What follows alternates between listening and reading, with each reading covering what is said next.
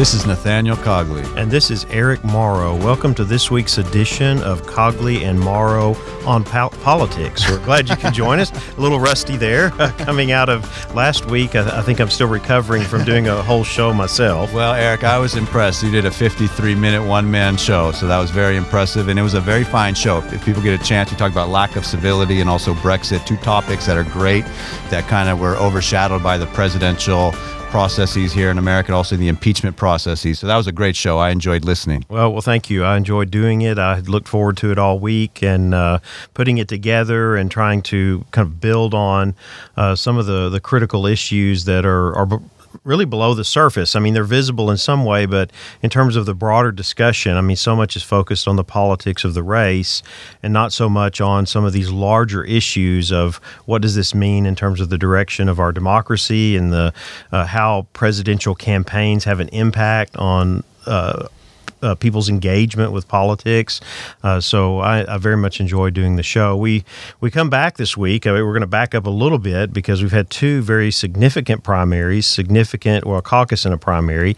Significant, not so much in terms of delegates to the National Convention and so forth, but the impact on the race has been very, very substantial.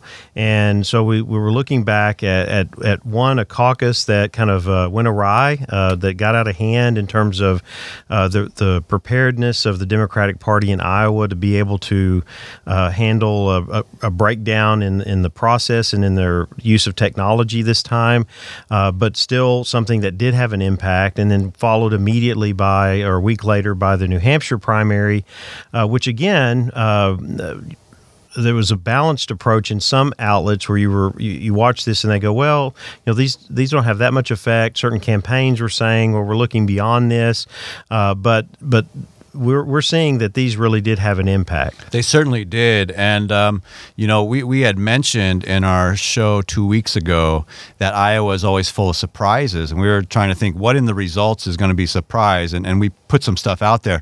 The surprise we didn't anticipate is no results. That was the surprise we didn't anticipate. Right. But we knew that there would be surprises. So before we get into the candidates and their current positionings following Iowa and New Hampshire, I'm kind of curious some thoughts about the debacle in Iowa, the failure to deliver results in a timely manner, the lack of faith that's been brought into it, the finger pointing between the Democratic Party of Iowa and the National Party.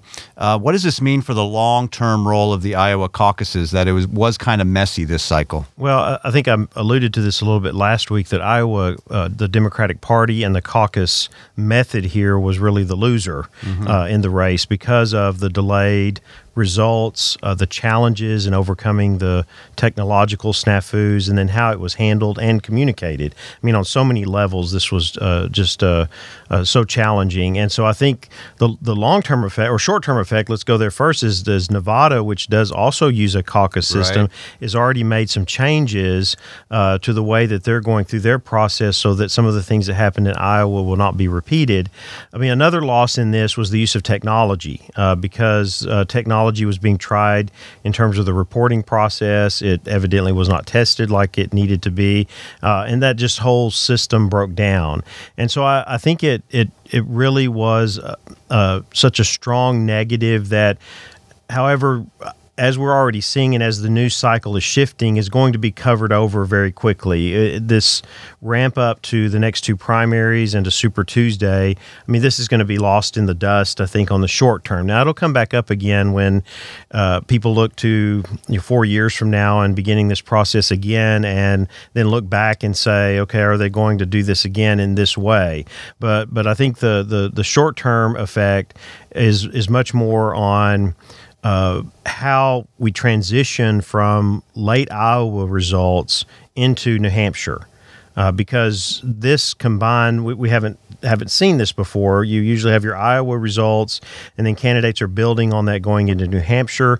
You also saw how the candidates handled it. Did they get out in front of it or not? And it benefited those that did. First, the Buttigieg, who got out in front of it right away, even though the results were not out. Victory, right? Right, he did, and that was, I think that helped him. I think it did. I think it got him out there in front and out there first.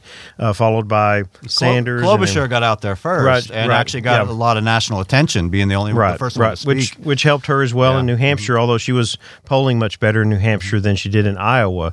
So I think there's a short-term impact there. I think we'll see the longer-term impact when this comes back around again, and those who are very closely engaged with it, either within the party structure or the people of Iowa or even presidential campaigns, are going to look at it and put it under tremendous scrutiny as to how well Iowa is prepared to conduct their caucus, or could it be a primary? Could they change in the next cycle? So that's what I think is might be some of the impact. The whole caucus process has been under attack in recent years. If you go back in previous Democratic cycles, up to 14 states were using caucuses. It's now down to 4. Iowa, Nevada, North Dakota, and Wyoming. And not only that, there's been pressure on them to change how they do caucuses. This was the first cycle that Iowa had to report the first vote, not just state delegate equivalents, but actually report the first vote. Well, that's starting to look like a little primary, right? And also the other caucuses are doing some early voting, and they're also allowing for satellite caucuses, which aren't actually people in a physical room. So they're doing all these things that move them closer to actually just the primary vote. And the whole idea of the system of caucuses in the modern age is going to be challenged here. I don't think the Democratic Party wants to upset the people of Iowa too much. It is actually a swing state that went Obama and then went Trump. And so it is a state that both parties would like to keep in their good graces. But the system of having a caucus, and if Iowa was a primary, how would New Hampshire allow them to go in front of them? New Hampshire loves to be the first primary. Right. So all this is up in the air, but the whole system of caucuses, I think, is going to be challenged more than before.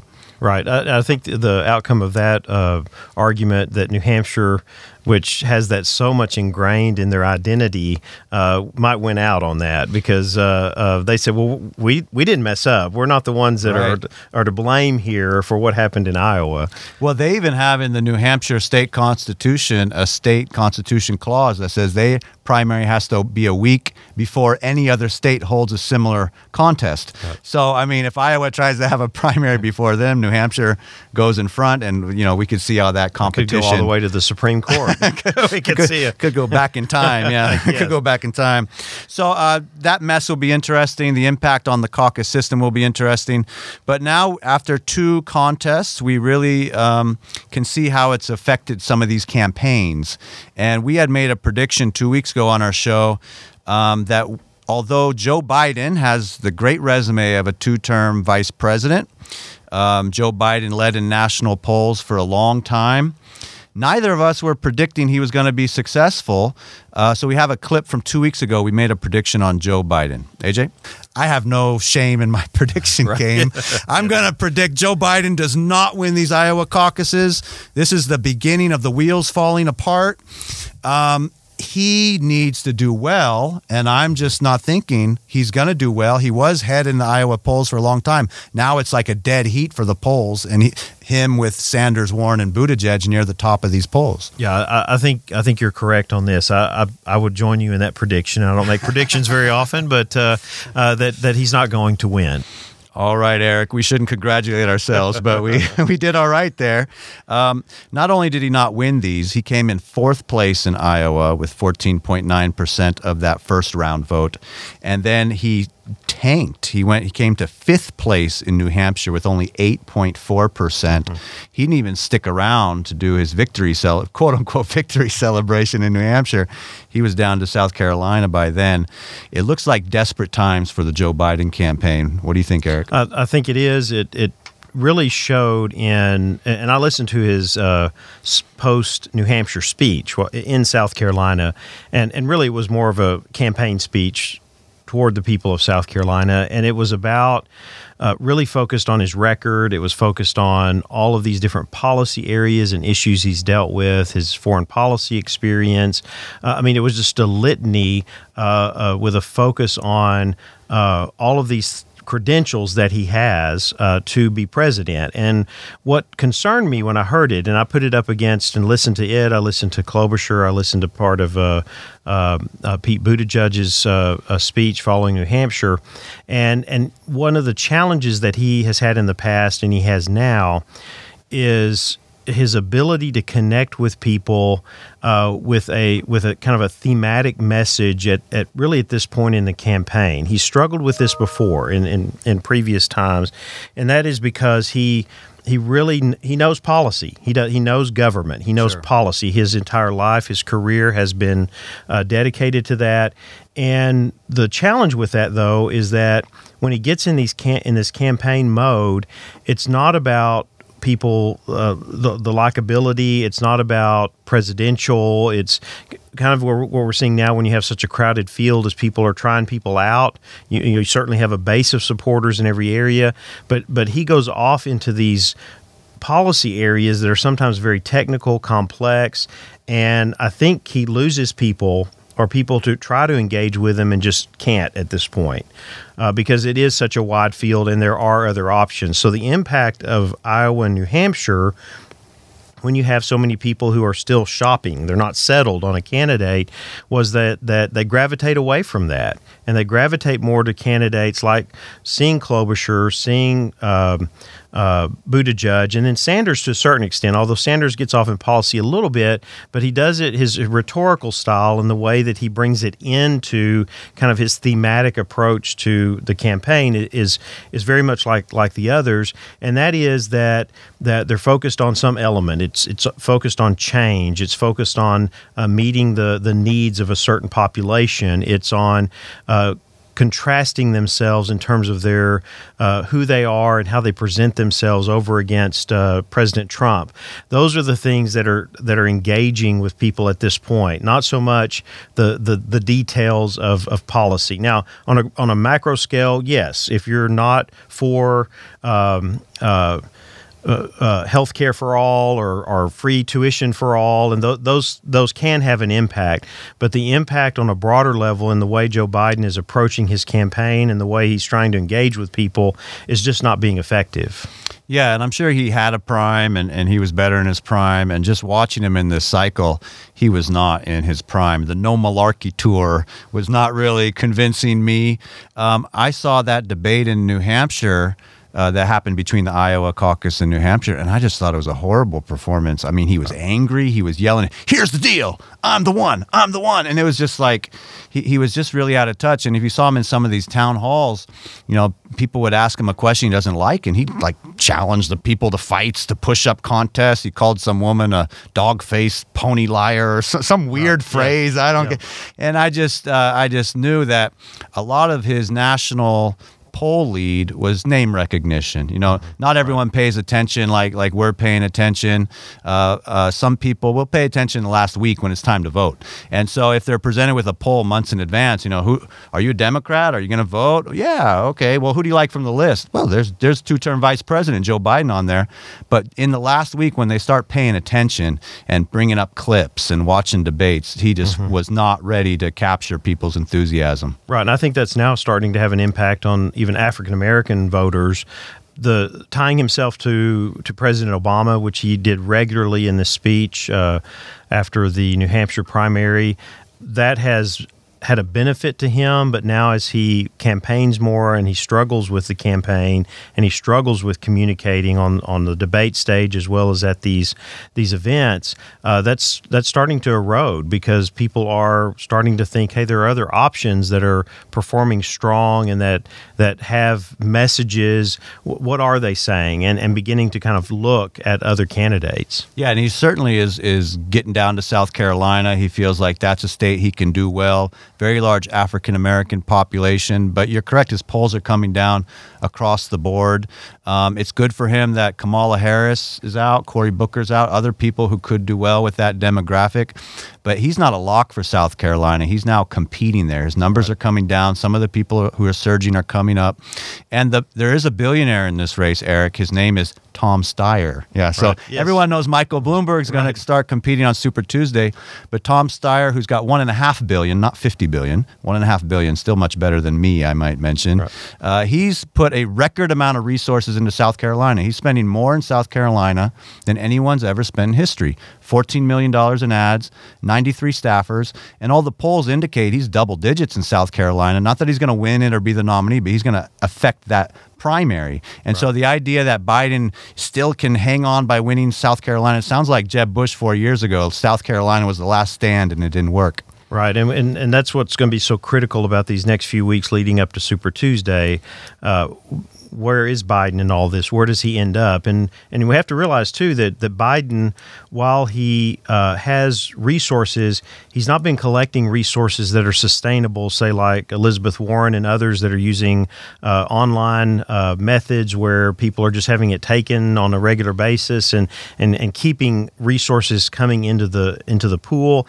It's also been Mike Bloomberg out there engaging with major Democratic donors, telling them not to give to Biden or to him, but to wait. Yeah, say Biden needs it. Biden needs it, and the critical issue here is not whether Biden can hang on because he has resources that he can continue to put in. He has limited amount of resources, and the worse he performs, the more challenging it's going to be for him to have the resources to continue this on past Super Tuesday. I don't know if he wants to embarrass himself with a poor showing in South Carolina, so he might not make it there. I mean, right now he's still in it. Right now he's trying, but we'll see how that shapes up. So I don't want to go out of order, really, but we're going to because we made another nice prediction 2 weeks ago on the show about someone who's kind of been off the radar, but was positioning herself to have this moment. Can we play the Klobuchar prediction, AJ? Mm-hmm. So I just have my eyes on Amy Klobuchar. She does need to do well. Signs are indicating she just might do well. What are your thoughts on her? I think that could definitely be a surprise if she is not second or if she ends up second or wins. Yeah. I mean, I think that I think she's close enough. All right, Eric, so she did not come in first or second, but she did well, and she's starting to get some attention, some momentum. She came in fifth place in Iowa, 12.7%. That was higher than had been polling. And then a week later into New Hampshire, she came in third place, getting better of Biden and Warren at 19.8%. That's a great number for her. She's starting to get some national attention.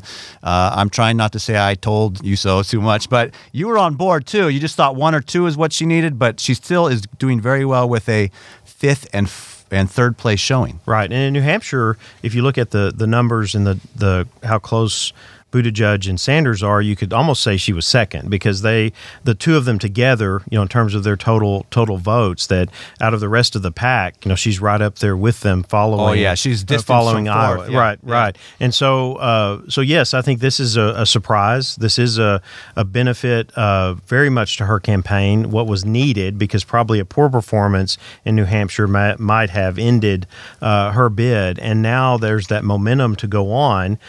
Even some have suggested. Did an interview earlier this week, people talking about, well, would she be a vice presidential pick? And I think what factors in here, certainly she has those presidential aspirations. That's what her goal is in the run in the primary.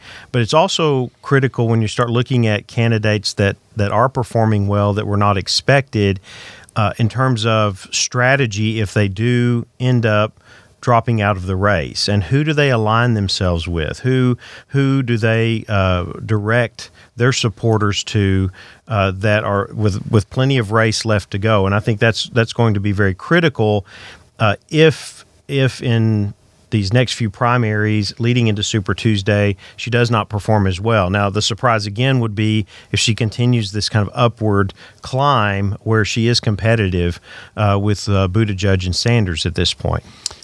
Yeah, and I've heard this talk about she might be a good VP choice. I actually think that's very plausible, especially in a brokered convention scenario. You know, the VP does not need to be someone running for president. Right. We saw Michael Pence picked. We saw Dick Cheney picked.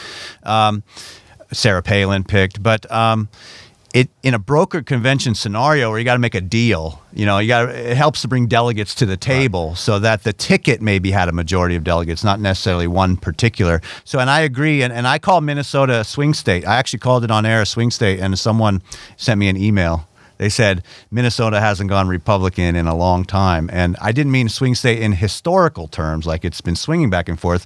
But Clinton beat Trump by 1.5%. It was the sixth closest state. And what I mean by swing state is it's going to be focus of both campaigns, and it could help swing the result. Mm-hmm. And so Minnesota being a swing state, the politics of Minnesota being good national politics to run on.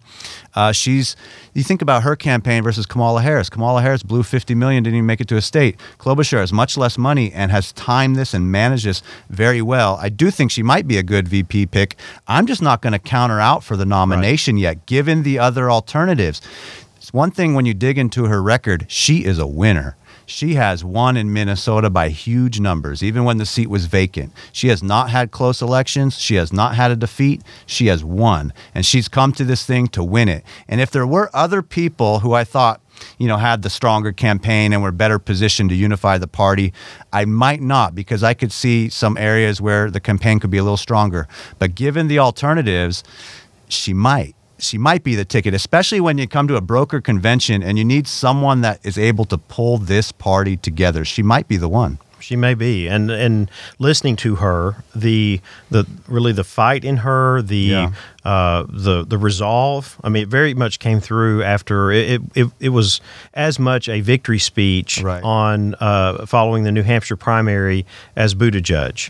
Because her, not only with her supporters there, but just in terms of what she was saying, the connections that she was making. I've heard also in some interviews that have been conducted, some people calling in that had talked about looking at her as a serious candidate and the reasons why they were doing that. And I think when people start examining more in depth how they're aligning with the candidate and what attracts them to someone, she becomes very attractive in that way as a potential nominee for the party, and so she has that going for her, and it's going to be interesting to see how that carries into these next few primaries. Yeah, because she spent a lot of time in Iowa and was parlaying that to New Hampshire, but we're going to go through a lot of states quick. Is she going to be able to do well? I just take that campaign very serious at this point. I agree.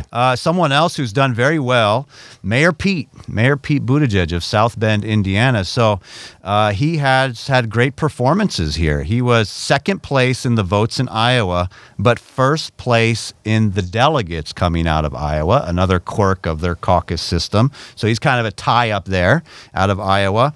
And he came in a very close second place in New Hampshire with 24.4% of the vote, a very strong performance. He has great money. He's been a great campaigner. You have to, at this point, Eric, take the Pete Buttigieg campaign seriously. He's top 2 in Iowa and New Hampshire. He's racking up delegates. He's racking up money. His name recognition is very high. Hi, Mom. Mom likes him in San Francisco, right? I mean, no one knew the mayor of South Bend, and now he's got name recognition throughout the USA. I just don't know that I see this mayor in his 30s, given some of the challenges he would have at a national level, being the party's nominee in this cycle. I think he's done very well for himself, and this is a campaign to take serious as he starts to win states and win delegates. But what's next for Pete Buttigieg here? He's had a great run on 2 states. Potentially, he could be the nominee. I'm just still skeptical. What do you say? Well, I think as the attention begins to turn more and more to him, there's the benefit in that we see all across the country in polling that he is he's gaining. I mean, he's gaining ground wherever he may be. Now, that's very different from where he was positioned in the Midwest and the Northeast compared to Texas coming up on Super Tuesday, where he's really at the bottom, and even though he's he'll rising. Stay there. Yes. And so that's the big question: is how will he do when we move into the southern states where he's not as known. The other thing I think that comes to question here, and this will lead into what we'll talk some about as well, is with the Bloomberg factor, is his level of experience. If Biden remains in, and you have Sanders, and depending on what Warren, where she is in this, she seems to be fading at this point. But you put Bloomberg up there as a mayor of a very large, complex city, as a multi-billionaire as well. But the challenge and concern gets into experience. And when people start to look and the debate turns to experience and how that experience contributes to being in this office, I think that's where Buttigieg may begin to struggle some. Not that he can't respond; he's a very eloquent speaker. Oh, that's his strength. He connects very good with people. Communicator. He does. Yeah. He connects very well with and the rhetoric, a flowery language about values and faith and generations, and compelling. He gets you to think, wow, that guy's pretty quick and clever. You know? Right. But that doesn't carry over into always to winning a primary. It doesn't always carry over into winning the presidency when you're going toe-to-toe with people who have extensive experience and can communicate that as well. And that's, if we were to look across, and if it was Buttigieg against Biden, well, I think Buttigieg could walk away with the debate just simply with the way that Biden approaches. But you put Bloomberg in there, and I think that changes it. And so I'm really on this one. I'm holding out until we get Bloomberg on the debate stage and see that dynamic and where it goes with those specific questions that deal with kind of hard policy questions and how experience contributes to addressing those. Some people tune in, watch the debates, and they go, well, that guy won the debate, I'm going to vote for him. And the only thing is, we're not selecting a debater-in-chief. We're selecting a commander-in-chief. And the resume, the experience that you talk about is very important. Now, Buttigieg will say he's the one who served in the military, actually. He's the only one on the stage who served, and he's going to have a good point there. But you talk about the difference of South Bend, mayor of South Bend versus mayor of New York City. New York City has more population than many states, you know, and governor's always been a good resume. Mayor of New York City, that's a big, complicated place, a big population. So Buttigieg is one to watch. He's doing things. He's making things happen. He's got following. He's got money.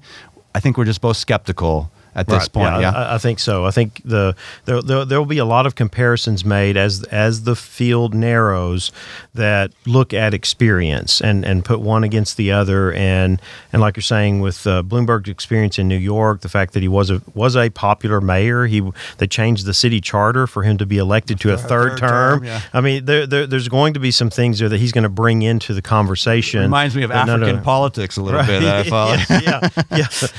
But it also shows, or it puts the spotlight, I think, on something that is critical that people who are looking at these candidates and trying to make decisions have to factor in, and that is that we're not choosing someone that you can say, well, I like that person, or I can connect with that person, even though we know that has a lot of influence. We're really making a serious decision here about the person that is going to lead the executive of our country for the next 4 years at least. And so I think that is going to present some very challenging issues and questions that Buttigieg is just not going to have the background to rely on. I think we both agree. And of course, there's a couple more people to talk about here. And the big one, Bernie Sanders. What a movement, Eric. There was a question there for a moment. Would Elizabeth Warren outflank him on the left side? It appears that she was not able to do that. Bernie Sanders coming in first place in Iowa in terms of votes, second place in delegates, and coming in first place in New Hampshire with 25.7%. That's a pretty good start to the voting for him. And I just know a lot of his followers, a lot of people who support him, they love the guy. They think he's determined. They think he's sincere. I was out in San Francisco a while ago and driving my car, turned on San Francisco radio. Some people apparently think he's a good matchup against Trump and can beat Trump. I don't share that, but some of his supporters think, yeah, Bernie all the way, Bernie all the way. And we also see not only has he done well, he's got a movement, and it's got a lot of young energy, huge support amongst young people and the left flank of the party.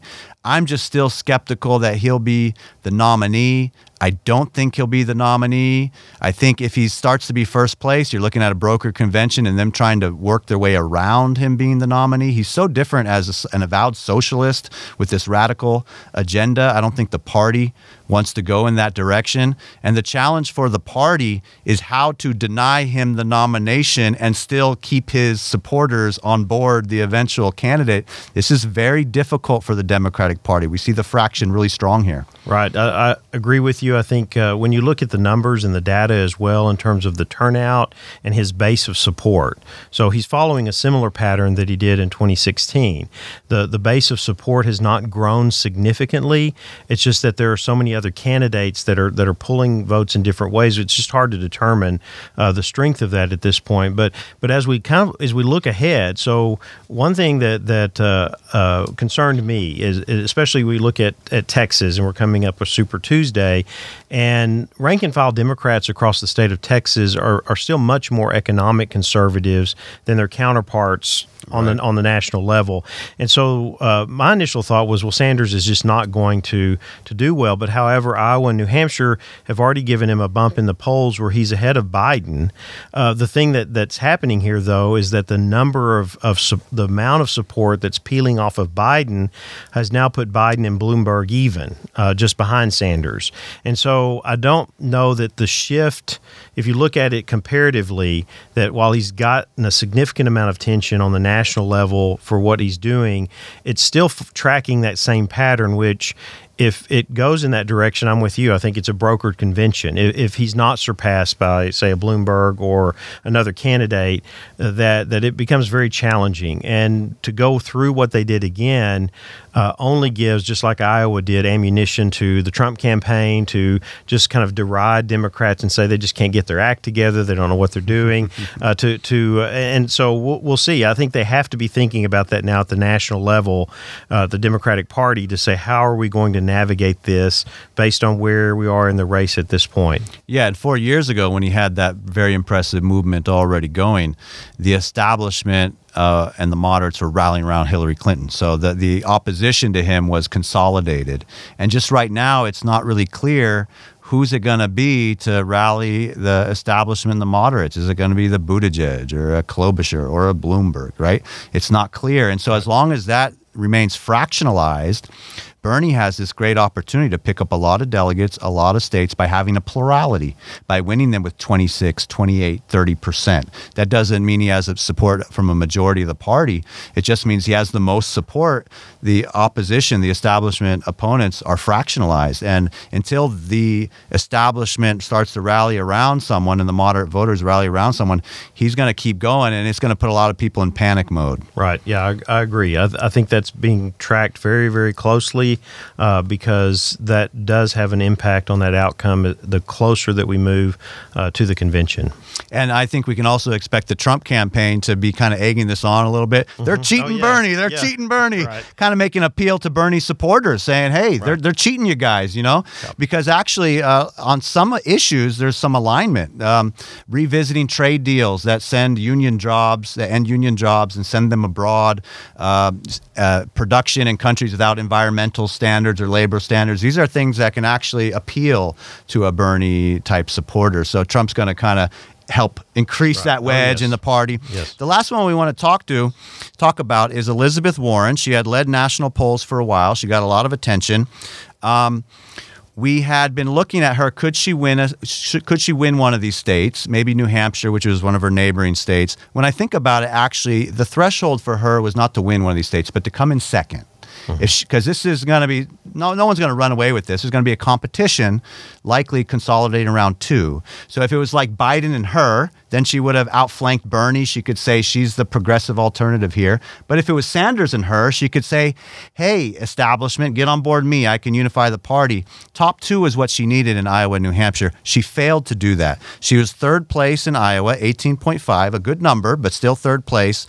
But then when it came to New Hampshire, she dropped quite a bit to fourth place, 9.2% in a neighboring state.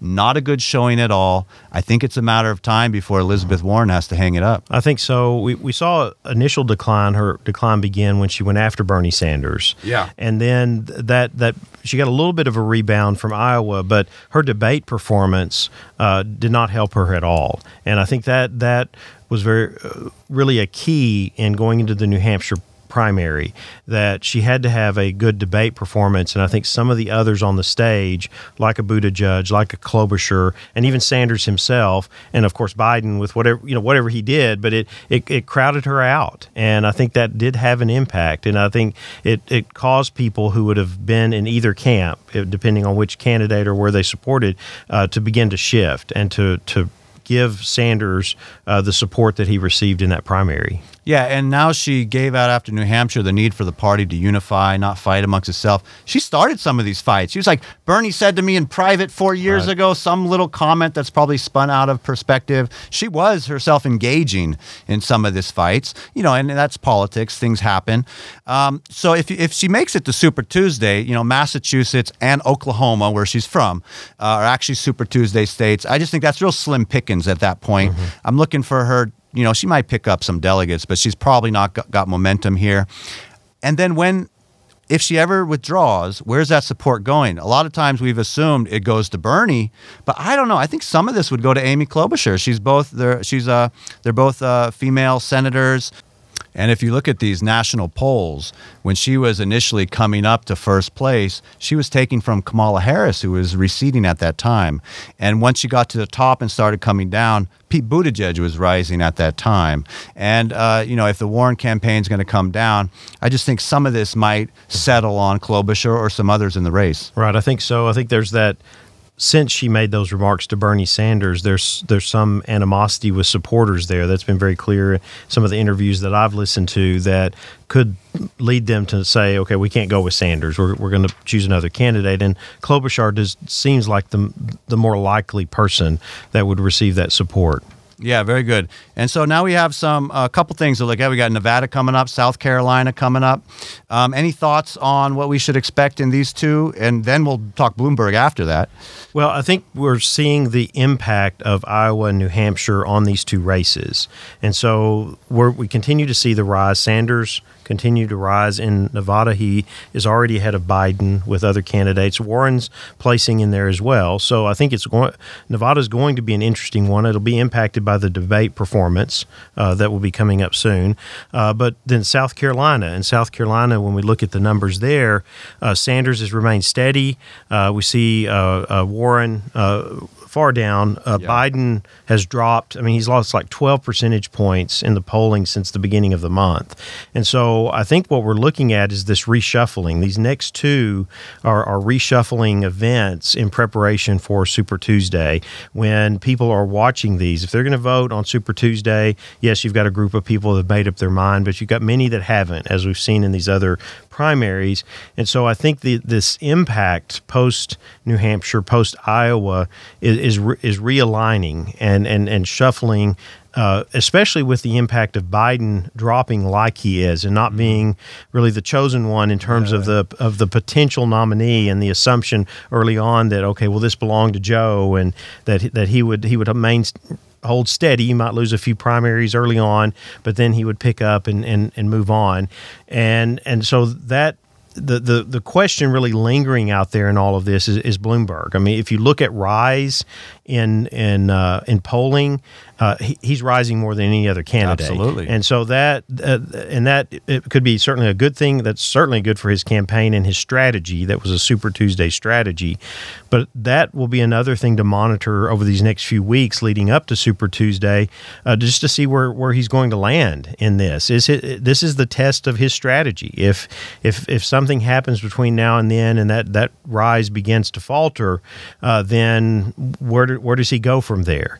If it continues to go like it is, then you could say, well, he should be showing up probably in the top 2 or 3, and then by Super Tuesday, what's the outcome there? Does that put him firmly with the leaders in this primary? Yeah, and with Nevada and South Carolina, we have some nice spacing. So Nevada is going to do their caucuses on Saturday, February 22nd, 11 days after New Hampshire. And then South Carolina will have their primary on Saturday, February 29th, another week. These 2 states get special attention. The candidates are going to go there, campaign there. The voters there are going to be able to see them.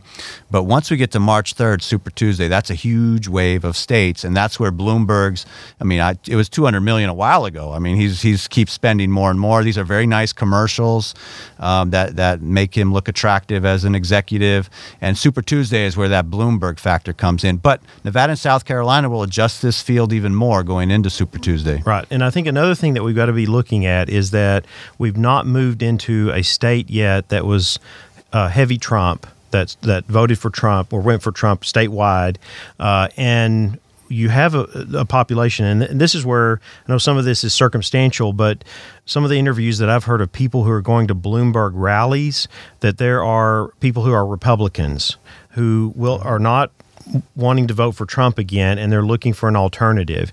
And so I think we've got to see what is that impact. In Texas, we have an open primary system. That means that it doesn't matter if you affiliate with a party or not. You can go vote in the Democratic primary, or you can vote in the Republican primary. That has an impact. I remember back to the Clinton campaigns when someone that people may have heard of, Rush Limbaugh, was on the radio advocating for Republicans to go vote against Clinton in the Democratic primary in order to influence the outcome. I don't see that happening here in terms of the encouragement, because there's not a strong candidate in front as of yet.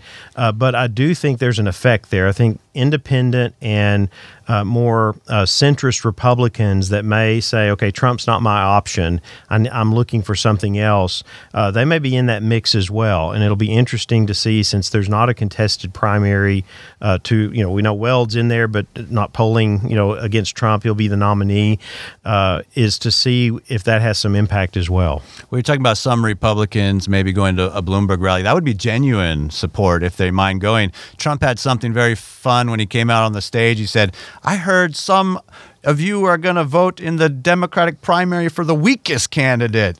And he kind of egging it on and saying, I just can't figure out which one's the weakest, right? Yeah. So he was kind of teasing them. But you're saying there might be some genuine support for Bloomberg. But yeah, if he can attract independents and maybe some Republicans, that would make him well positioned for these open primary states on Super Tuesday. We've talked about that before, but here's a list of them. Alabama, open primary. Arkansas, open primary. Colorado, open primary. Minnesota, open primary, but Klobuchar should do pretty well. Tennessee, open primary. Texas, the great state of Texas, open primary. Vermont, open primary, but Bernie should do pretty well. And then Virginia, open primary. So these are some states to look for where the Bloomberg strategy of massive television buys, open primary, independents and Republicans can show up, he should do pretty well, and that'll be exciting to watch. Right, I think it will be, and I think that's where, if people are really into this and watching the numbers, that's going to determine if that strategy not only works, but if what the impact is of not only the money that he spent, but also his viability as a potential candidate that can draw the kind of turnout that is needed. The concern at this point, too, is that if this becomes contested, that the voter turnout for the Democrats is not as significant as it needs to be, because some peel off, like Sanders, where some went for Trump, Some didn't vote at all in the 2016 election, and that certainly had an impact on the outcome of that race. So is Bloomberg one of those types of candidates that may lose part of the party he's associating with in order to gain more independents and possibly even some Republicans? What that shows in those numbers and in that direction for him is that we could very much see a repeat of what happened in 2016. I mean, we've talked about how turnout is critical for any Democratic candidate to win, especially against an incumbent president. And just speaking of turnout, one of the other stories out of Iowa and New Hampshire is actually Republican turnout. Trump has better numbers out of the Iowa caucuses and New Hampshire primary than any incumbent president in history. Now, they're still lower than the Democratic side where the actual contest is and the energy is, but there's a lot of people showing up on the Republican side just to show their support for the president. So people that underestimate Trump's support in this country are going to be in for an awakening. He's got a lot of support, and it's showing up in these numbers. Right, yeah. The popularity polls are moving in a certain direction, a positive direction, economy. I mean, all of these factors are working in his favor. And that's why I thought it was unfortunate. There's been some states where the Republican Party in the state has decided not to do a contest for fear that it might go awry and pick someone else. I've never been worried about that. Right. Trump's got this Republican nomination on lockdown, while some Republican politicians have tense relationship with him. His support amongst Republican voters is very high. Right. I agree with that. I think it's I just think that there's not that much attention is going to be paid to that. I think everyone, even the media, it's all that Trump has that nomination, and it's going to see who can actually compete with him on a number of different levels. And I think that, again, if we go back to Bloomberg for just a second with the Twitter exchange and what's been going back and forth, I think he's trying to show to voters that he will do that. If it means getting down to a lower level to communicate back or to push back at him, he's going to do that. Yeah, not all people pay attention to turnout, but it can be the key to deciding this election. We'll be right back with the last segment right after this break.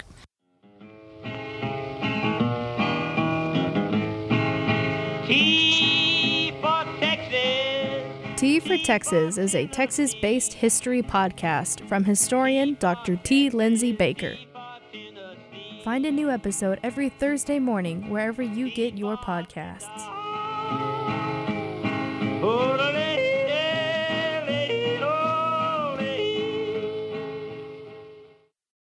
Welcome back to Cogley and Morrow on Politics.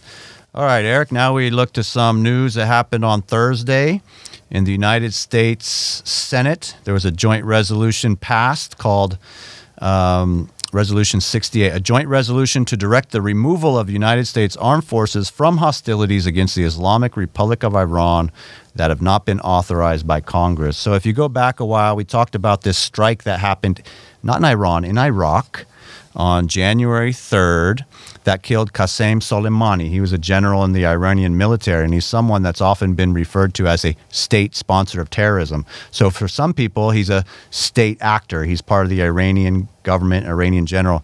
But the United States has repeatedly referred to him as part of terrorism and supporting terrorist militias and stuff like that.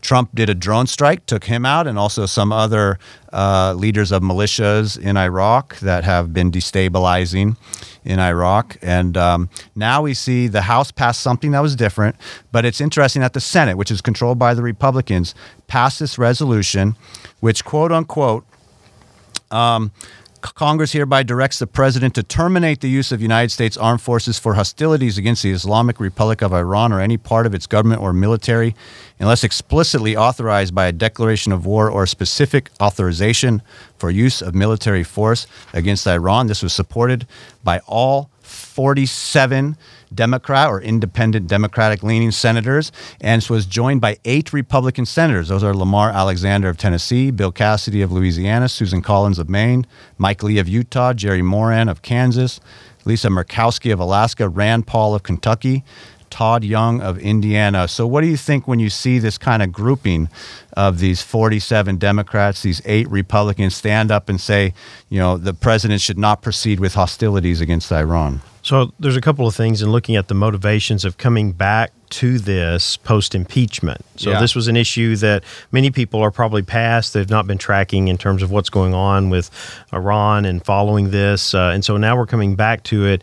And I think knowing the outcome, that we're looking at it, with the possibility of a presidential veto and it not getting the support that it would need to override a veto, you see names in there like Collins and Alexander. I think this is maybe some recovery for them. We know Alexander's not running again, so I'm not sure on that part, but yeah. Collins is. And so And Murkowski was as tough well, one. where you've got people who are maybe trying to recover, knowing what they're or balance out. balance out, Balance out their right, votes, and in terms of appeal to their constituency to show that, okay, well, I do have limits, but going back and however they're messaging the impeachment and their role in it. So I think this may be, if knowing Mitch McConnell, I mean, Yeah. seeing it, he's a grand strategist Yeah. in all things political, Yeah. and I'm wondering if they knew this was coming, how they handle it, how they provide an opportunity for some of these Republican members. Of course, Rand Paul's in the mix, but he's always going to be Well, on he would things like genuinely this. vote Yes. for this no matter the matter what. timing. Right. But it's interesting you mentioned maybe the timing, that McConnell, grand strategist, he wants to continue to be majority leader of the Senate, not minority leader. And so if he can help, Collins win her reelection and other similar people do so, he's happy to help. And they'll be able to say that they balanced out their vote. They supported Trump with not guilty in impeachment, but then they also went against him on this war powers resolution. Right. Well, where that helps with Murkowski and Collins and possibly others is that they're able to go back and say, look, we can work. There's some concessions that we have to make at times, but we're looking out for the interest of the people of our state.